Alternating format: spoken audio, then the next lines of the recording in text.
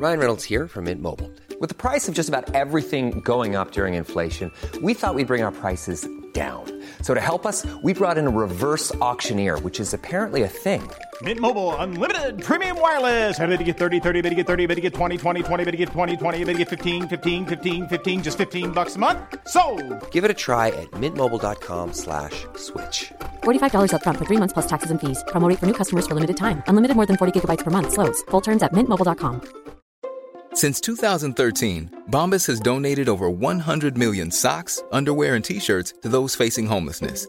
If we counted those on air, this ad would last over 1,157 days. But if we counted the time it takes to make a donation possible, it would take just a few clicks. Because every time you make a purchase, Bombas donates an item to someone who needs it.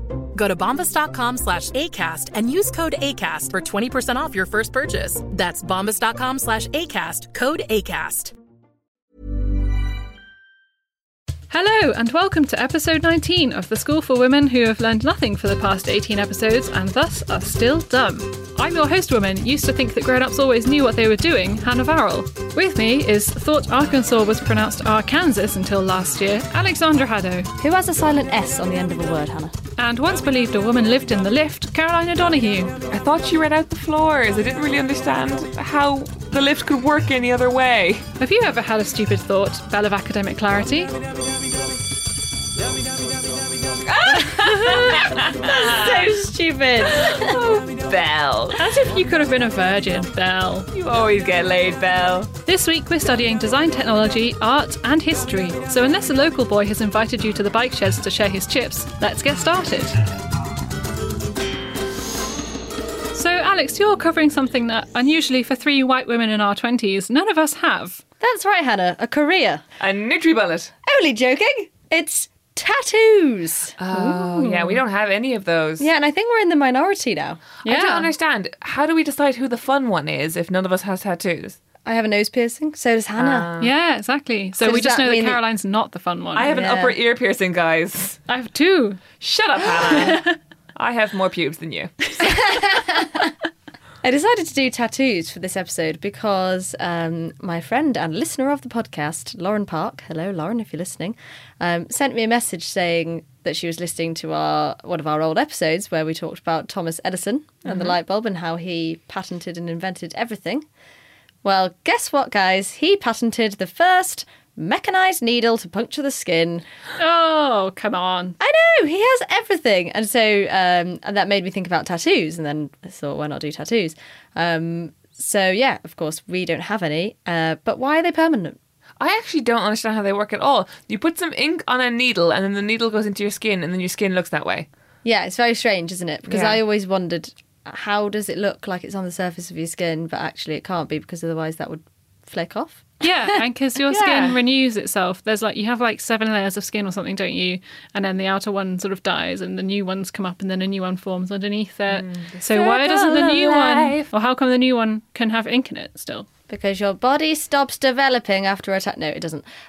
It's because the needle puts the ink through your epidermis, which is the top layer, which is like your skin that you touch and that flakes off like a snake, and into the dermis, which is like a deep layer of skin. So it damages the skin a lot, and basically it puts the pigment into that layer of your skin, and the pigment particles are too big to be eaten and destroyed by white blood cells, which obviously attack it at first because it's like, what the hell is this? So they just sit there in your skin forever. That's gross. So is there technically a layer on top of the tattoo? Yeah, technically. So the skin that you have on the top doesn't have ink in it? No. So the tattoo can be seen through that skin, and that's what you're seeing. So ew. Nasty. I didn't go into who first did tattoos because it's something like 12,000 years BC and everyone's done them in different cultures and they all mean different things, and the Egyptians were in there, and if I have to talk about them one more time. So I'm concentrating on modern tattooing. Sure. How do you remove a tattoo? Get them lasered. Correct, but how? How does lasering what happens there? How does lasering your skin remove? Are you essentially burning off the pattern? No, you're not, which would be slightly more logical. But what you are actually doing is you are shooting a laser of light into the pigment particles, and it breaks the pigment particles up. Oh my God. So that your body can then... I know. Like I don't understand how that and- doesn't give you cancer. Yeah, I know. I mean, it works. It can completely take your tattoo off. So the little white blood cells then come in and eat it up. Yeah, and then your body like Ugh. absorbs it and dissolves it and gets rid of it. Gross. But it's, you know, it takes its toll on you because you have to have quite a few sessions. It's very expensive. So yeah, ew. But also, Yeah. It's all very gross, this. yeah, I know. So basically, the word tattoo comes from Tahitian. They're new in the origins of normally have people. that. Welcome to Yeah. the party, Tahiti. I know. And it's a Tahitian word, tattoo, spelt like the Russian band. T-A-T-U. Oh, they were good, weren't they? They were good. I had their Yeah. album and it was fucking solid. Where are they now? I was going to say one's dating Lembit Opik, but that was the Cheeky Girls. It means to mark something, which makes sense. 12,000 years BC. We've been doing this for donkeys, lads. And yet there are still so many shit ones of dolphins around. Oh my God. So I asked people today about their tattoo stories and I was absolutely inundated. So was the Dumb Woman Pod Twitter. Yeah, which is connected to my phone, so I was getting fucking shitty tattoo stories all day. Yeah, same. I thought I was popular for a minute. And then I was like, oh no. I don't have push notifications because I'm trying to find myself some space. Oh, of course, yes, you Sure. are morally Yeah. superior to us. I had forgotten. Yes, Me time. exactly. So I looked into different I looked into different meanings of tattoos because, you know, what do you think of when you see like a guy that's got a teardrop tattooed under his eye? Oh, he's murdered someone. Prison. Yeah, he's either been in prison or he's killed someone or he's seen someone die or someone in his gang has died. Or he cried so hard it stayed there. Oh, he's so sensitive. No, that's just like a Tom Hanks film. isn't it? The man who cried too much. Yeah, so I wanted to know about secret tattoos and what things mean. And the most interesting one I found was Russian and former Soviet Republican tattoos. They have a complex system of symbols which give detailed information about the wearer to like other people that know how to decipher it. Oh, wow. How interesting is that? But surely once someone breaks the code, then they'll be like, right, arrest everyone with like, you know, a hammer and sickle tattoo or whatever. And everyone will be like, shit, cover it up. I know, but I don't think it's so much as like we're involved in this club. I think it's more about like, Hannah, you are the treasurer. A tattoo to say that you're the treasurer of something is the Yeah. least cool tattoo. It's kind of... HR manager tattoo. Yeah. Yeah. The university's chess club. Yeah. And the area of the body on which they were placed was also meaningful. It's basically all like gang culture. Like in El Salvador, the gang culture is really strong and they all have tattoos to kind of prove, like they get like their whole chests tattooed and their neck, and it's all kind of like a sort of branding almost of being part of the gang because it's such a strong culture there. But enough of that, guys. Let's get on to funny tattoo stories. Yeah! Yay! Light-hearted opener. That's what I came here for. I had many, many, many tattoo stories sent to me today, but my favourite one was my friend from school, Amy, who wrote to me, hello Amy, and told me this great story that was going around Thailand when she was there about a Scottish guy that went to get a tattoo. He wanted a thistle and Scotland written big on his back, and he went to a traditional Thai tattooist, and the tattooist didn't understand what a thistle was. So the guy explained, oh, it's a flower, but it's got a spiky top, and he did a rough drawing of it. The tattooist was like, oh, yeah, of course, no problem, I know what you mean. 3 hours later, he's done, and he says, want to take a look? He gets a mirror, and he's got Scotland across his back, and underneath is a pineapple. So perfect. I love that. Yeah. And one of my favourite shows for ages was Tattoo Fixers, because it was just... Oh, because you fancied Jay. I did fancy Jay. Oh, I remember this. Yeah. But also, now I've realised that, you know, he's not the one.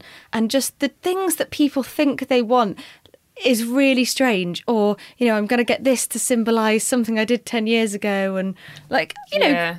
Oh, Or credit, like, do what you want. I'll but- do this for an elderly relative who definitely would have hated it. Yeah. So people came back to me with loads of stories, and obviously spelling mistakes and stuff like that. Famously, David Beckham has a tattoo saying Victoria, and I think it's in Hindi, and it's spelt wrong. Oh. My ex-boyfriend told me that, who can read Hindi. And my friend got in touch and said, I don't know if football is allowed on your show, which I said that it was, as long as we do precede it with a mention of David Beckham. So covered off there, all of our house rules. Thank you very much. And potentially objectify him in some way as well. So he's fit. Nice balls. Yeah. And he says there's an absolute deluge of football tattoos online of like cups that your team didn't actually win. Like they got to the final and you get the tattoo and then they don't win that year. So it'll say like Liverpool Champions of Europe 1994 and they didn't win. Oh, what, you get it before they've actually played the final? Why would you do that? Absolutely, yeah. Players never signed, he says, is another thing. Oh, wow. Because you think, because it's sort of almost confirmed and then it never happens. Imagine if that's what you're getting a tattoo of, though. I know. I once saw a guy with just the Leeds like Premiership table tattooed on his calf, like the whole thing. Just like 1998, fourth, 1989. Oh, no. Oh, can I tell you the Fifth. best worst tattoo I've ever seen? Yeah. So I was talking to this guy in a bar one night, and we were talking about books, and he said, "What's your favourite book?" And I said, like, "Oh, I don't know, but I think maybe The Great Gatsby." And he's like, "Oh my God, my favourite book is The Great Gatsby." And he was like, "I love it so much, I got a tattoo inspired by it." And I thought it was going to be like, the green light at the end of the harbour or whatever. And he pulled... Or something like Art Deco or... Yeah. And he pulls up his jeans and on his calf is a photorealistic tattoo of Leonardo DiCaprio. No! Like holding a martini glass in the promo poster for the Baz Luhrmann. Seriously. So did he love the film or did he get confused? No, I said, did you really love the film? And he was like, no, I mostly love the book. I was like, what? Oh no. What you've done there, pal, is got a tattoo of Leonardo DiCaprio. I tweeted this. I will retweet that tweet again when this episode comes out. Oh because my everyone should goodness, see. that is hilarious incredible. and amazing. Yeah. So yeah, people just are obsessed with them, and they're a really strange thing when you think about it. But I do feel like we're in the absolute minority now. Yeah, and we definitely are. And we need to get something that will join us in our pact to not have a tattoo. But what would it be? Oh yeah, A bracelet? I just think it's such a permanent thing. Honestly, I think if you want to get a tattoo, go and get a tattoo. But my personal thing with it is that what if I changed my mind? Like, people go to the Olympics and they get the Olympic rings tattooed on them. It's like, you were like, yeah, but what about in the future when you're not in the Olympics? No, but I think if you've like swum in the Olympics or whatever, definitely get a tattoo of the Olympic rings, because then when you're 90 and you're all wrinkly and stuff, you can be like, I was in the Olympics, you can fuck off. Like, But you can say that anyway. yeah, but like, Having said that, though, I actually, I mean, it's no secret. Most people with tattoos are great, but there is a proportion of tattoo bores that like they just like sit there like, and this one means this and this one means this, and you're just like, shut up, let me enjoy my drink. But the kind of like tattoo people that I love talking to the most are the ones that are covered in like slightly shit tattoos. Like One Direction. No, not even that. Like I used to have a friend who like she had like her own drawing of a cat, like kind of thing, and it was completely crap, and it was like done by her friend at a party, and I kind of love that she has this sort of like temporary approach to her own body. It's just like, do you know what? It's not permanent because this is temporary, because me being alive is temporary, and fuck it, like, and I love that. that's I pretty like good. that as well. And John Underwood got in touch as well and said that John. Hello, John. Hello, John. Because I said, what are people's reasons for getting a tattoo, and also why do you think it becomes addictive? And John said that his reason, he said, never been interested in it before, but he's been very ill for a long time, and he's on the mend now, hooray. And he said, I've always been very anti, but since my body has been so damaged, I sort of want one to reclaim it, which I quite liked. Yeah, makes sense. John is a very good friend of mine, IRL, and my favourite thing about him and tattoos is that he says, tattoo. Oh, that's adorable. So, yeah, I was talking about getting a tattoo, and he go, don't get a tattoo. That's like how my dad says it. I know. My dad says pizza as well. John's pizza. My granddad used to say pizza. I met a guy once who his friend was training to be a tattoo artist, and he volunteered himself as the sort of like, because normally if you learn to do tattoos, you do it on like a dead pig skin or something. Yeah. Oh my god! Yeah, you do. You have to buy pig skin from the butchers and tattoo that. I mean, that makes total sense, but also is a horrible image. Yeah, definitely. But this guy had volunteered his own body for it, and so he took his shirt off to kind of show us, and he was just covered in like the worst tattoos, but not even like funny bad, just bad tattoos. No. I have like Ed Sheeran, isn't he? one last tattoo story was the journalist Marie Leconte, or Leconte. Ah, bonjour Marie. Bonjour Marie. Had some very cool stories about getting a tattoo at like a rave with some people in Paris, and she was 18. And then she said that it becomes addictive because the fear of the pain and the anxiety is gone once you've got your first one. So you're like, oh, and it's kind of a known experience now, and I'm going to get another one. But one of the most interesting things I found out about tattoos was Sailor Jerry was a real guy. Huh? Who's Sailor Jerry? Sailor Jerry Rum? Yeah. He was a real guy called Sailor Jerry who started this whole sort of aesthetic of like sailor tattoos, like Amy Winehouse had, of exotic like women and stuff. that sort of things. And he was extremely famous for this, and like the whole aesthetic of like anchors and oh wow, all of that. Was he responsible for 2008? Yeah, I think he was. Wow. Yeah, sorry about that. So yeah, tattoos are cool, and you should all get one if you want one.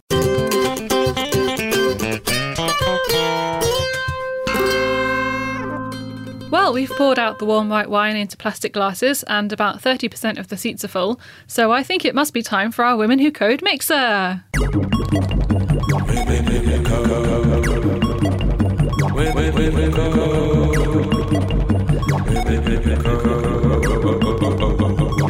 This week we're delving into the tech side once again with a keynote speech all about planned obsolescence. Do you two know what this is at all? I don't know, but I think the US government are trying to defund it at the moment. And it's very important to women's health? Yeah. Is that right? Oh, it's where you don't drink alcohol, so you're practicing obsolescence. Yes. Well, as usual on this podcast, it is those things, but it's also not at all. Oh. According to Wikipedia, planned obsolescence is when something is designed to have an artificially limited useful life, so it will become obsolete, which means, unfashionable or no longer functional, after a certain period of time. Got told this when I was at school by my DT teacher. What about you were obsolescent? Yeah, I was just like gonna. You're not chic anymore. You are irrelevant. Children, not the future. Yeah, like they make cars and iPhones and stuff like that to not last forever, so that you have to buy a new one. Yeah, exactly that. Yeah, the first time you realise that as a teenager, you're like, "Whoa, man, capitalism!" Like updates aren't a thing made by God. So there's always a lot of chat about planned obsolescence in kind of, the tech industry every time a new iPhone comes out. And that's because this study showed that searches for iPhone slow or like iPhone slowing down increase before a new model is released. Wow. You noticed that? Oh my God. We are ruled by the ghost of Steve Jobs. Yeah. We truly, truly are. And you always have that stubborn thing where your iPhone is kind of coming towards the winter of its life, and you're like, no man, I'm gonna keep you alive with transplants and not updating the software. Yeah, and always having you plugged in, otherwise you'll turn off. So the results of that study made people think that Apple were releasing software updates that slowed down phones just before they brought a new one out, but there's actually no proof that this is true. Feels true though. Well, they've bought the proof. It could be a psychological phenomenon, Caroline, where your brain turns your desire to get a fancy new phone into anxiety about your current one. So you can kind of justify getting a new one because you're like, I think this one's slowing down. That's fascinating. I'd like to argue that they make your brain slow down so that you think you need a new phone. Oh. Apple, huge slow your brain down. Yeah. And another big part of planned obsolescence in tech is the obsolescence of desirability, which basically, if you're still going around with an iPhone 5, you're a huge monster and you should go and live in a hole. Agreed. I've got my iPhone 4 here, so... Yeah. Really? Yeah. No, look at it. If you've still got the big charger on an iPhone, I don't think you're allowed to travel internationally. Thing is, I don't even know if you're joking. You are not allowed a passport with one of them. And of course, we all know that men were the very first type of product to have planned obsolescence built into them. Am I right, ladies? Oh, I believe you are right, Hannah. You are correct. Because once you've had one for a while, Caroline, they start to realise that you're a pain in the ass and they stop being nice to you and it makes you want an upgrade. Oh my Clever. God. I don't need an upgrade. I just need a grade. Any grade. Yeah. Any grade will do. Apart Yeah. from like grade 8, that's too young. So I thought for an activity to finish off the mixer today, I want to know when you both have found the key to the big coding booth in the sky, or however life works, what will you code with planned obsolescence? I'll start us off. I would want Nutella to use planned obsolescence because it is just not that good, and it could do with an update. I'd be open to seeing new types of Nutella every year or so, maybe. You know, old jars in the cupboard. If they went mouldy, instead of living in that weird suspended animation they always seem to be in. Yeah. It'd be fine. But they could add some like chopped nuts into it, or like Oh, it'd be lovely. have a little bit of like a chocolate, like a more chocolatey Nutella. Wait. Yeah, they should do with Nutella they did with Coke, like cherry Coke and vanilla Coke. And Yes. Give us some variation. Come on. Honeycomb. Oh my God. Yeah, As you definitely. Carry on. Democracy. Oh, yeah. Oh. Fighting political satire. So topical. Yeah, we definitely need to introduce some planned obsolescence into that because clearly it is breaking down around us. I'd like to throw a bit of a spanner in the works, and I'm going to break into the coding HQ of Magnum, and I'm going to reverse that fucking shit. Whoa, hang Magnum on, the reverse ice cream. engineering. Magnum the ice cream, they release a new flavour approximately every 8 minutes. They're Yeah. always bullshit. You always Pink go one's for... really good. No, it's too much. Oh, the one with the raspberry in it. It's no, terrible. horrible. It's nice, lads. Oh, you're the only one ever on earth that thinks that. Marion Keys thinks so too. Well, 2 of you. So maybe it's an Irish thing. If you're in Ireland, Magnum, keep up that pink one. If not, stop with all the pop-ups, stop with all the experiences. Oh, the stupid, like, Oh, melted the- nuts and yeah, gold foil. yeah. Bloody, Also, like- how can they advertise themselves as being sexy when it's the least sexy ice cream to eat because it always goes all around the side of your mouth? Yeah. They're definitely, like, in all the ads, they're like, you want to fuck this Magnum, don't Yeah. you?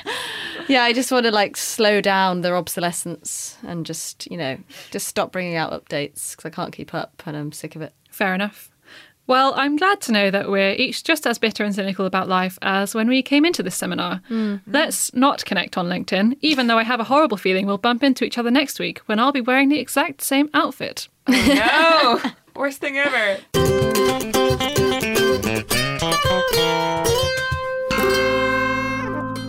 And now I'm Hannah's warm-up guy, which is apt because I'm warming you up for your topic, Very good at this. which is what, Hannah? Which is central heating. Ooh, cozy. I don't have that. Cougar. Yeah, my question actually is from a listener this week. God, we're getting more of those, right? Yeah. Listeners. Yes, our listener Jenny Darmody wrote in with a question. She said, "My dumb question is about back boilers. I just bought my first house and it was built in the 70s and it has a back boiler behind the fireplace which apparently heats the radiators when the fire is lighting. Because I am a dumb woman, I don't understand how this works, and also I'm not sure if it's possible if I can have a back boiler and also a gas boiler. Can you help make me less dumb about back boilers and heating in general?" First off, Jenny, well done for buying a house. Yeah, what the fuck? Pretty good, Jenny? isn't it? Insane. I mean, I'm assuming that Jenny is maybe in her 20s or 30s and female. So, yeah, Jenny, please do send us a link to the Guardian article where you tell everyone how you saved for the deposit. Yes, of Oh, course. yes. I think that's mandatory Yeah. now, isn't it? Not being bitter there, that's just genuinely what seems to happen anytime a young person buys a house. I look forward to hearing about how you skipped brunch and inherited $7,000. Yes. I've never tasted an avocado. Secondly, to add some thrill to this segment, which might sound a bit dry, really, central heating, I'm going to go with the heating theme and add in a hot or not segment throughout. Ooh. So I'm 90s gonna- magazine alert. Yeah. 90s magazine realness. So I'm going to say a thing. You literally just have to tell me whether it's hot or not. Okay. So start with cold calling. Not hot. Not hot. Also, surely illegal at this point, right? Like the way when you pick up the phone and they're like, it's the robot that does artful pauses. Like, Not illegal, but just hello. stupid, I think. Yeah. I hear you've been in an accident. Sorry to hear that. Maybe it's just like old people sending e-cards. Hello, Haven't Doris. heard from you in a while. Heard you've been in an accident. Hope you're well. Jared. So back to Jenny's question, anyway. I had to look up what a back boiler was to answer this. Here's what I learnt. A back boiler is a device which is fitted to a residential heating stove or open fireplace to enable it to provide both room heat and domestic hot water or central heating. So it's like you've got your heating thing and it heats the room, but it also heats some water and then it goes around the house. Yep, I'd say that a yep. boiler is probably I mean, the second reason why I'm not buying a house, the first one being that I will never have even close to enough money. But number 2 reason is that if the boiler breaks, I would then have to pay for it to be repaired. Oh, I know, Yeah. right? Nightmare. Yeah. Awful. Boring. From what I picked up from context clues in like Richard Curtis films, it costs between £2,000 and £20,000. Yes. With the boiler. I believe so, yes. It is a big deal. You might have to take a lodger with romantic consequences. Ooh, Richard, if you're listening. Yeah, next plot. Back boilers require that the hot water or central heating system be able to disperse all of the heat captured from the fire. Otherwise, boiling or overheating of the water can occur, and they might explode.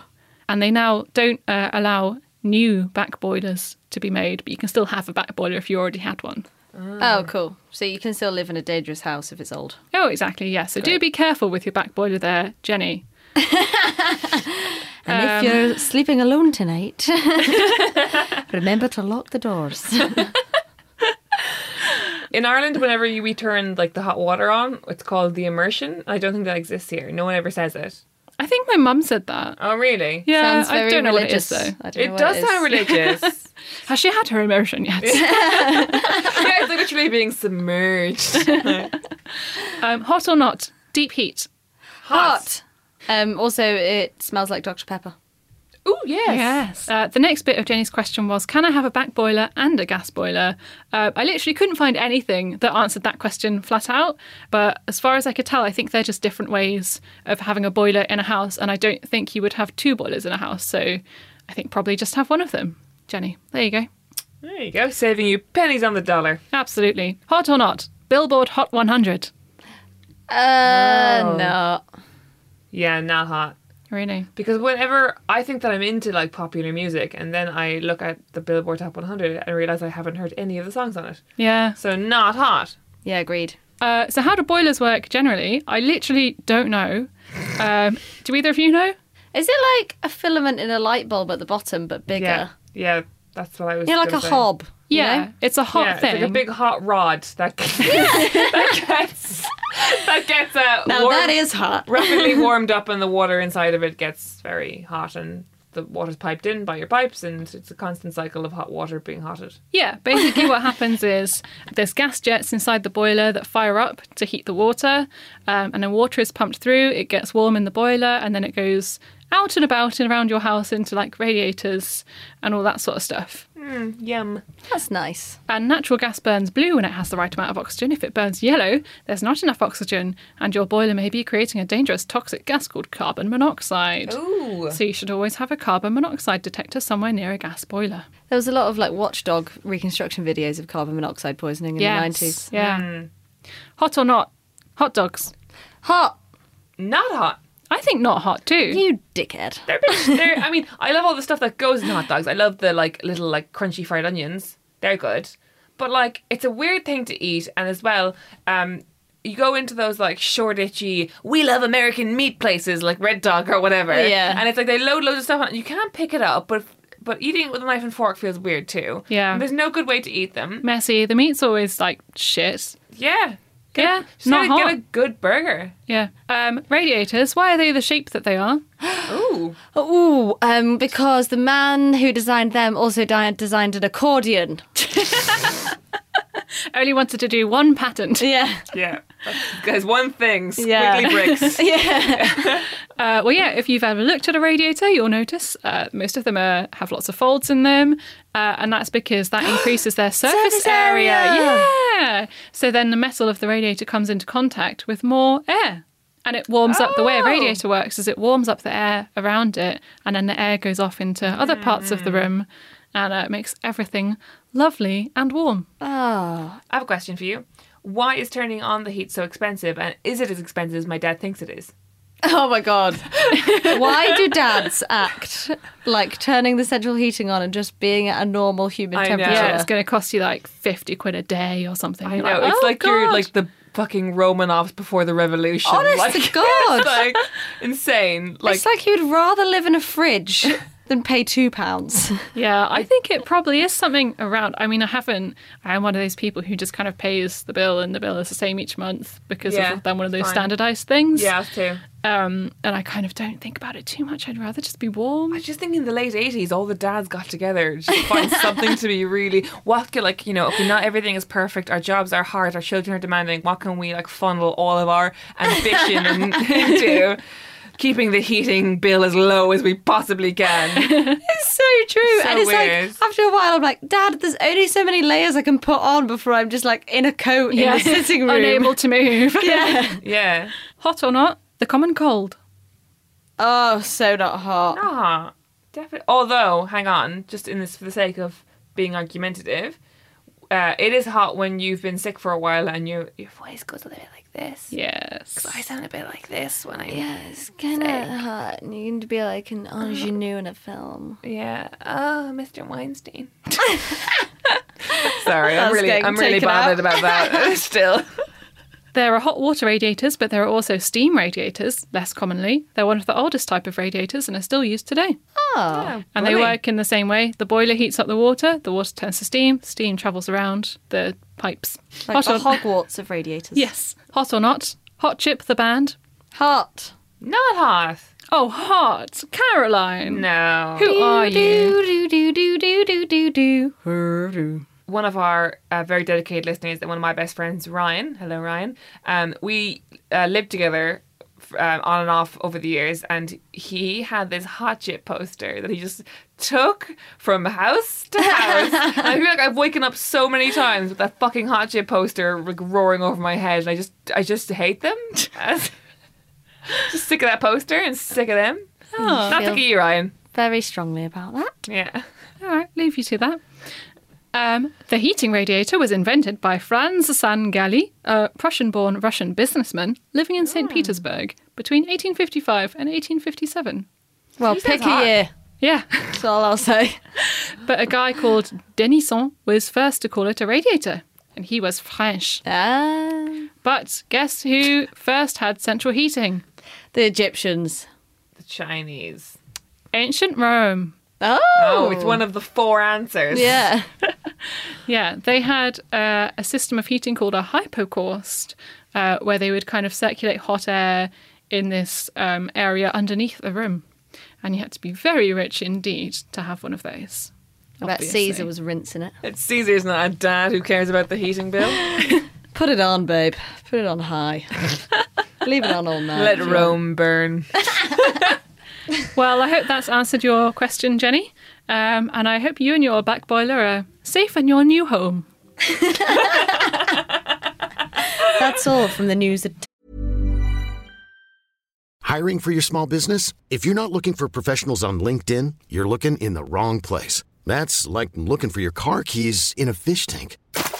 LinkedIn helps you hire professionals you can't find anywhere else, even those who aren't actively searching for a new job but might be open to the perfect role. In a given month, over 70% of LinkedIn users don't even visit other leading job sites. So start looking in the right place. With LinkedIn, you can hire professionals like a professional. Post your free job on linkedin.com/achieve today. Millions of people have lost weight with personalized plans from Noom. Like Evan, who can't stand salads and still lost 50 pounds. Salads generally for most people are the easy button, right? For me, that wasn't an option. I never really was a salad guy. That's just not who I am. But Noom worked for me. Get your personalized plan today at Noom.com. Real Noom user compensated to provide their story. In 4 weeks, the typical Noom user can expect to lose 1 to 2 pounds per week. Individual results may vary. Even when we're on a budget, we still deserve nice things. Quince is a place to scoop up stunning high-end goods for 50 to 80% less than similar brands. They have buttery soft cashmere sweaters starting at $50, luxurious Italian leather bags, and so much more. Plus, Quince only works with factories that use safe, ethical, and responsible manufacturing. Get the high-end goods you'll love without the high price tag with Quince. Go to quince.com/style for free shipping and 365-day returns. Then.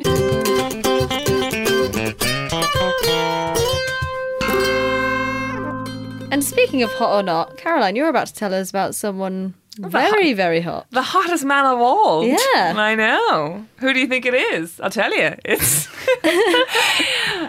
it's Mark Ruffalo. It's not Mark Ruffalo, but weird that you think he's the hottest man of all. I would call him like above average. Out of all of them. I know, I was just looking at a picture of him today and thinking that he looked hot. So. He's a sweetie, isn't he? Yeah. I can't ever tell him from Michael Sheen. The hottest man of all is, in fact, Guy Fawkes. Of course. Yeah. Too hot, if anything. Too hot for TV, man. So this is vaguely seasonally appropriate. This will go out in and around, or sort of near, kind of 2 weeks or so, around the 5th of November, which is very famous. Remember the 5th of November. Gunpowder, treason and plot. The reason of something is something... I see no reason why gunpowder treason should ever be forgot. Oh, wow. Is this an English thing that you're going to make fun of us for? This is why I was so weirded out by this whole thing, because we don't have this, obviously, because that would be weird if we did. Yeah, but I've never thought about that. Yeah, I remember vaguely picking up on like context clues growing up in Ireland from like the Beano and the Dandy, that Guy Fawkes was a thing, but I never really knew about it. And then like I remember learning about it in passing when I was learning about like Catholic persecution in history class, and Guy Fawkes being like a result of that. Oh, is he a Catholic? Literally all I know is he tried to blow up Parliament for some reason and it didn't work, but now we have fireworks. Yeah. And I remember that he was hung, drawn and quartered. And castrated. Oh. Really? I know. Oh. Ming. They really overstepped their boundaries there, I think. But anyway, give you a brief little life story. Guy Fawkes was born the 13th of April, 1570. He was born in York. His parents raised him Protestant, but after his dad died, his mum converted to Catholicism to marry someone because she wanted to get hers. Mm-hmm. Oh, please, mother. She wanted her dynamite. Nah, fuck it. Oh, fuck it. And little Guy was only 8 years old at the time. Which is like calling your son Guy. It's like that one kid who lives here. Yeah, so Guy was 8 years old at the time. Obviously, he had to convert with his mother to Catholicism. And, this was during the reign of King James I, who came immediately after Queen Elizabeth.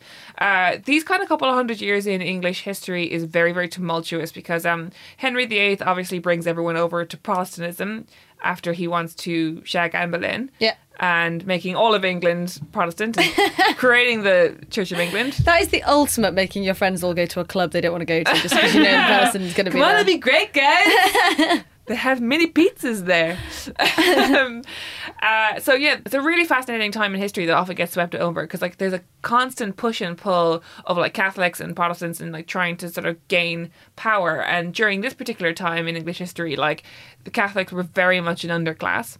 And, there was a lot of, like, it was very, very difficult to just be a Catholic. Like, you were kind of left out of most political parties. It was very much a kind of a religious segregation thing. It was so much about who you were, what your religion was. And so he became disenfranchised. He became very disenfranchised, yeah. So he went off when he was of age to fight in the 80 Years' War, which was Spain against the Netherlands. That sounds so much like a World Cup game when you introduce it like that. Yeah, so he fought in the 80 Years' War and he got very, very into the sort of cause during that. He actually changed his name to Guido Fawkes while he was fighting abroad in Europe. I think he became very worldly because to be on the side of the continental Europeans, like the Spanish and the Italians, they were all still Catholic and they were still in the pocket of the Pope. And so he like changed his name to like sort of pledge his allegiance to the kind of Catholic cause. Because really, like they were still like, oh God, we're supposed to be the people who like own Europe because most of Europe was still this Catholic. This is the plot of Homeland. Is it? Is it? Yeah. What? I mean, like he basically went off to fight and became radicalized. Yeah. It is kind of, it's such a fascinating story because it is the story of every terrorist plot ever, which is like somebody grows up a certain way, the world they see is very unfair towards them, they become young and angry, they go into the army, they get radicalized, and then they come through it with this like, okay, I gotta change things. And that's very much what terrorism is. Like I think obviously terrorism is terrifying, which is why it's called that. But I often think that when we talk about like a lot of terrorist things that have happened over the years, no one ever talks about like, yeah, but people only turn to those things when they feel like they have nothing left. Oh, massively, yeah. Yeah. A lot of people in South Africa see Nelson Mandela as a terrorist. But that's history, so it's all about perspective. Yeah, one man's terrorist is another man's freedom fighter. Yeah.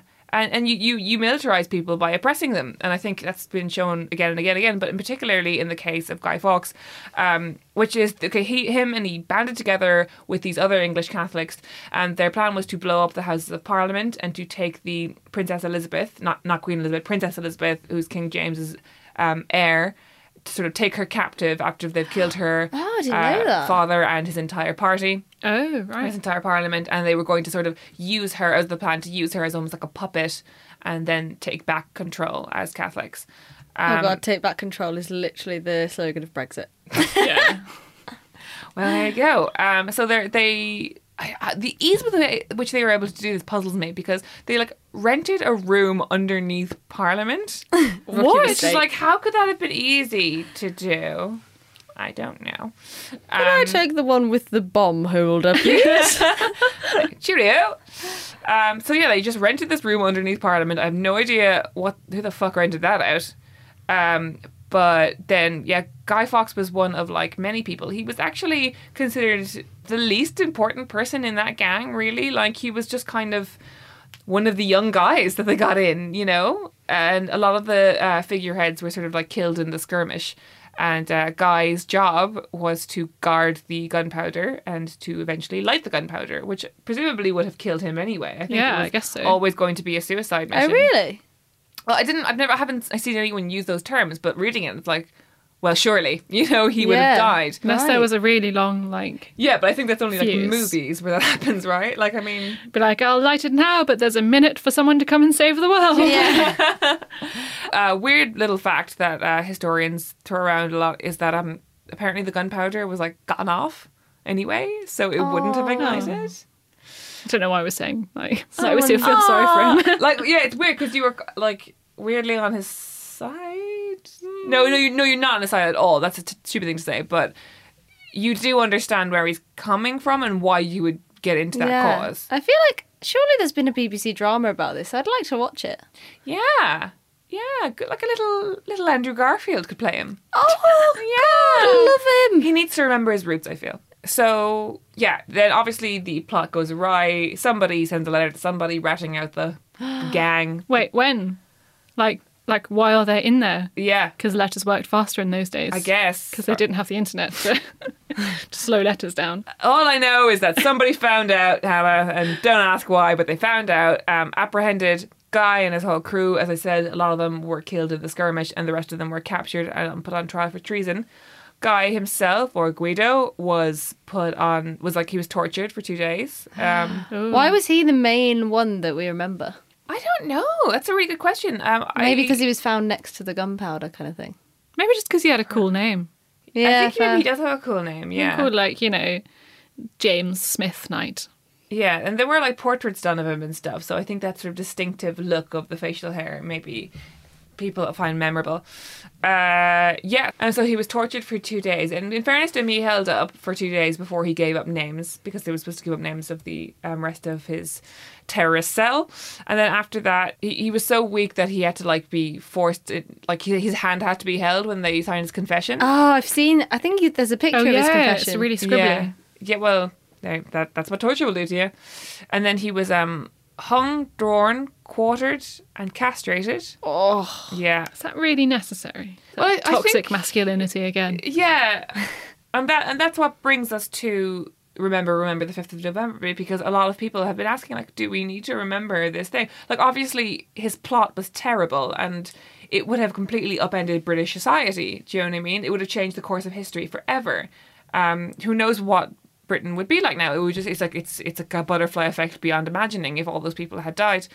So is that what we're celebrating? Or when we burn effigies of Guy Fawkes and, you know, light fires because that's what we do to celebrate the death of a terrorist? Or is it just a gruesome, cathartic group hate? I thought we were celebrating the fact that we foiled the attack. Yeah, that's and what then it you is. burn the effigy instead. because Yeah. you're like, hey, they didn't succeed.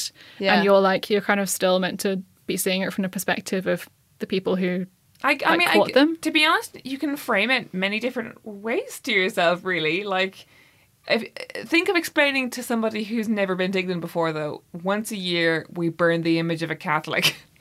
Yeah, Because, it's you know really what I mean? weird. Yeah. Like, I'm not saying that Guy Fawkes was, like, correct to do what he did, but it's definitely more nuanced than the very propagandic machine of, like, burn the terrorist. Do you know what I mean? Totally. I didn't even particularly realise that religion, like, played into it. Oh, really? No, I didn't either. He's like- sort of painted as like a Lone Ranger as well.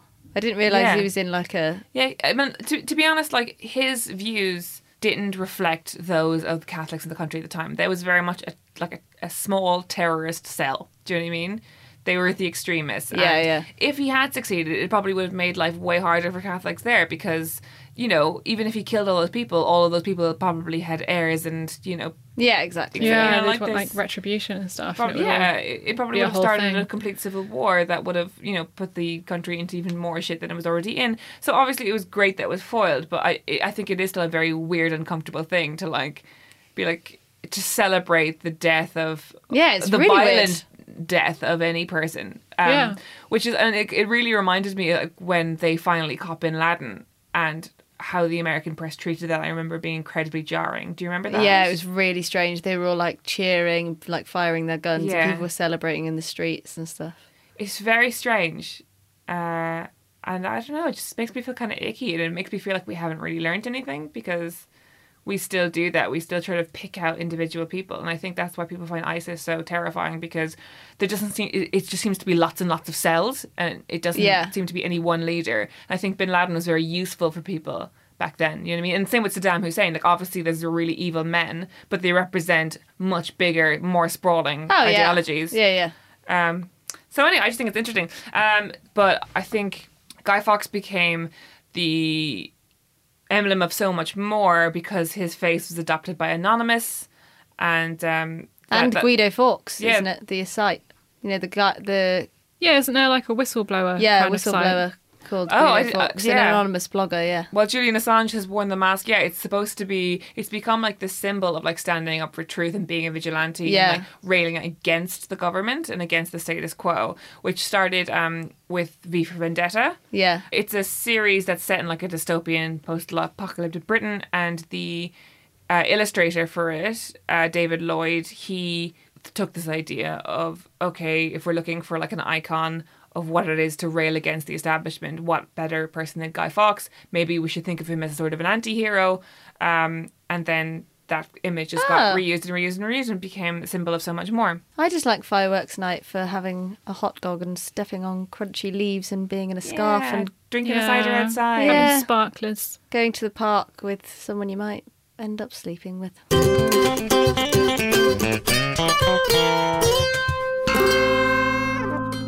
Now, as we all know, since the birth of our Lord, the Atkins diet, carbs have been outlawed in the Western world and illegal to eat in public since Sex and the City. Ah, yes. This is true, but smart women will always find a way to get what they want. So today's smart lesson is on how to eat carbs without losing friends or make men think you're some sort of monster. Very helpful. How to eat carbs to influence people, a 10-step guide. Alex, do you want to start us off? Yeah, we've compiled a handy, just a few tips for you. Always apologise before you eat the carbs. On the way towards them in the office, when you're ordering them in a restaurant, or if someone offers them to you, like if someone's got some chips and they say, do you want a chip? Just be like, oh, sorry, I should. Yeah. Or act like getting some chips is a bit like going in on a mortgage with someone. Like, you have to, like, if I get chips, will you have half? Absolutely, Yeah, I just want to make sure before I order the chips that Yeah. you will have half. Ensure that they are eating the same, if not more, amount of carbs than you. Definitely. Always acknowledge that you know that they're carbs as well, so people don't think that you're stupid, because if you order pasta, they might be like, does she think that's courgette? Of course. Because that's linguine. Yeah. So you have to be like, oh, I know it's bad. I know, I'm know just it's one bad. walking carb. I'm going to the gym tomorrow. Yeah, I'll be naughty. That's what I like. Grown adult women using the word naughty. To eat food. Oh, I'll just have a slice of white bread. It's like, that's not big naughty. Like fucking baking wheat into a brownie and then covering it in butter is naughty. Do you know what I mean? Like, oh, delicious. And remember, ladies, always choose from one of these stock phrases. I've written them all down for you, so we'll go around in turn. Oh, go on then. Oh, I shouldn't really, but okay. What am I like?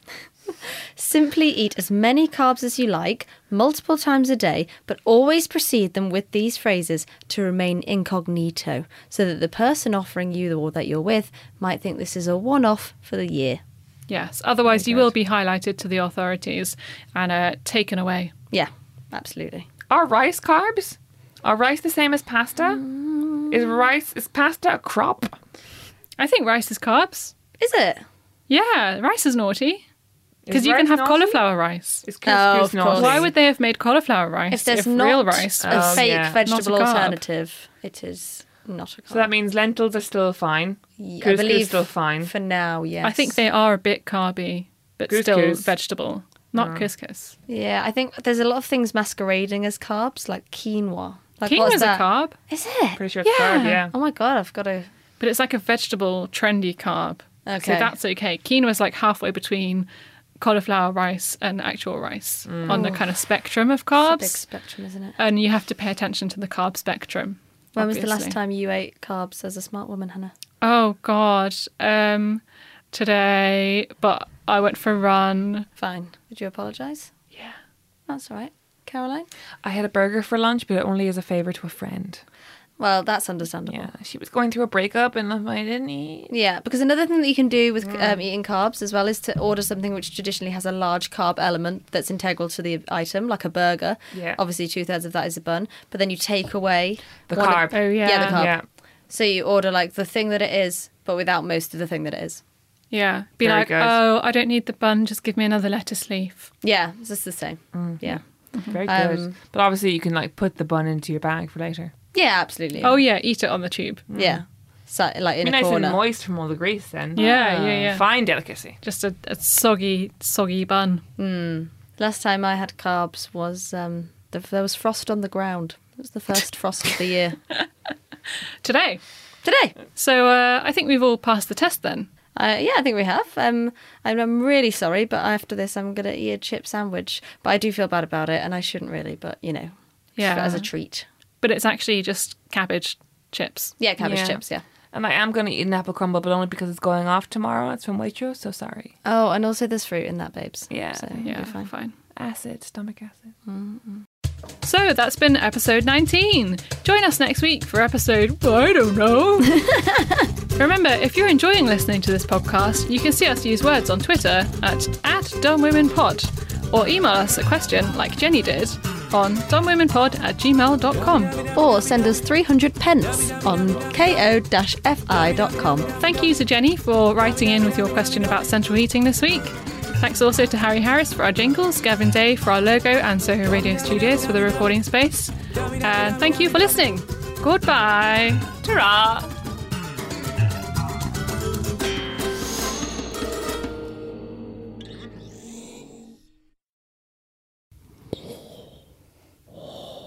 Houston, coming in. Found a woman in space. I'm Sandra Bullock, looking for my personality. Even when we're on a budget, we still deserve nice things. Quince is a place to scoop up stunning high-end goods for 50 to 80% less than similar brands. They have buttery soft cashmere sweaters starting at $50, luxurious Italian leather bags, and so much more. Plus, Quince only works with factories that use safe, ethical, and responsible manufacturing. Get the high-end goods you'll love without the high price tag with Quince. Go to quince.com/style for free shipping and 365-day returns.